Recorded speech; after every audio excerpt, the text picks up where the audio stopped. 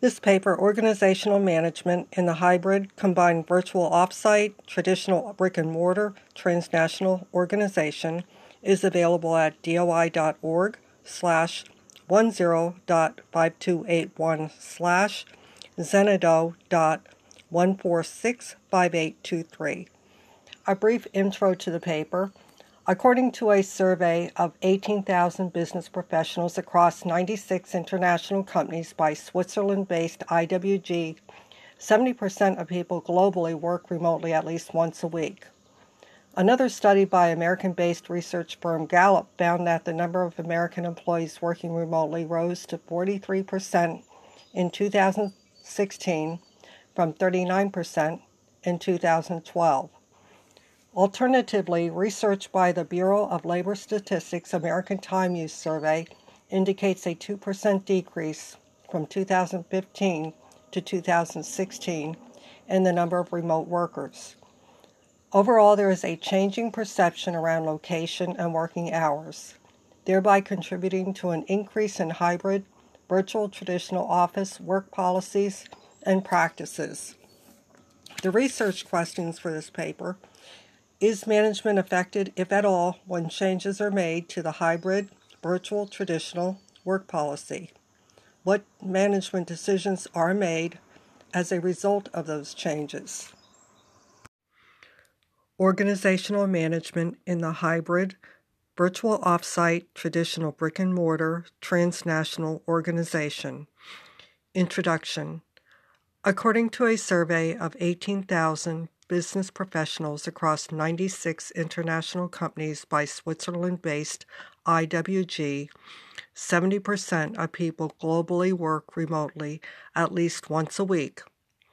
Another study by American-based research firm Gallup found that the number of American employees working remotely rose to 43% in 2016 from 39% in 2012.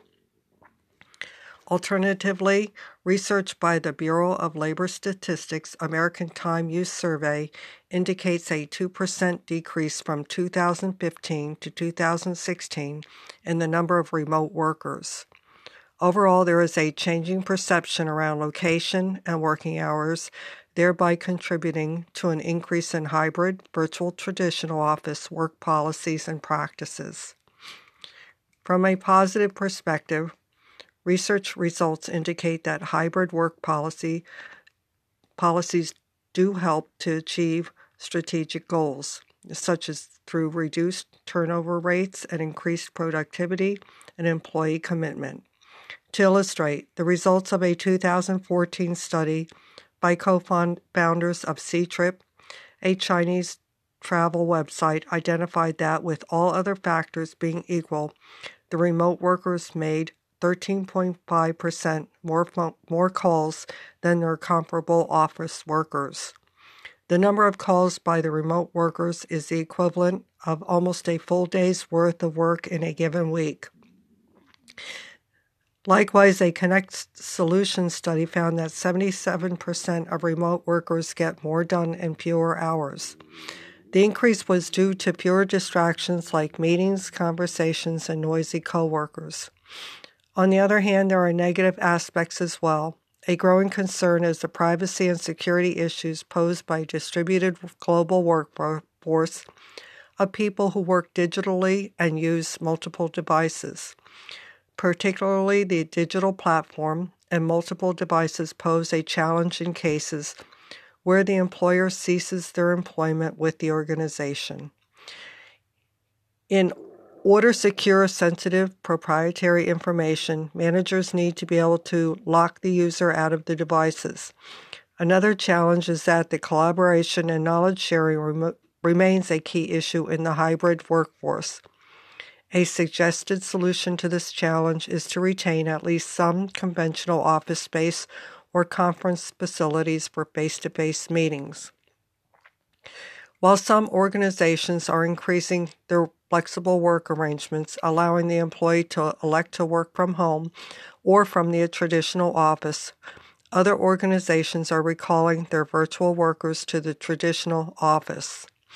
Reasons for revoking the virtual work portion of the hybrid policy are based on objectives such as to promote communication and collaboration, for corporate restructuring and turnaround, and to facilitate the decision-making process, and to improve customer service. In addition to the internal reasons, revising or revoking a hybrid work option may be due to changes in the external consumer market, such as spending and shopping habits as well as product and service preferences. From a theoretical view, Alfred Chandler's invisible hand of management and Alan Smith's invisible hand of a self-regulating force of a free market are being tested. In addition to the challenges of the invisible hand of an evolving global market, the visible hand of management has broader issues in dealing with employee relations, where the virtual traditional workforce for a department may span several geographic locations and time zones. Furthermore, in 1776, Adam Smith recognized the importance of technological development, noting that the workers should be provided with the best machines that could be purchased or invented. Whether they work virtually or in traditional offices, workers need state-of-the-art tools and management thereof that help handle complex tasks once reserved for specialists to streamline work processes, make sense of the overwhelming volumes of data besieging them, and to improve productivity. The general topic of this research is management of the hybrid, combined virtual off-site traditional brick-and-mortar workforce in transnational organizations. Whereas studies support the need to understand managing virtual teams, critical questions about the effects of the hybrid work environments on organizational management have been left unanswered. The purpose of this study is not to determine the effectiveness of management styles or decisions per se, but to determine the effects on management, if any, when the virtual work option of the work policy is revised in the transnational organization.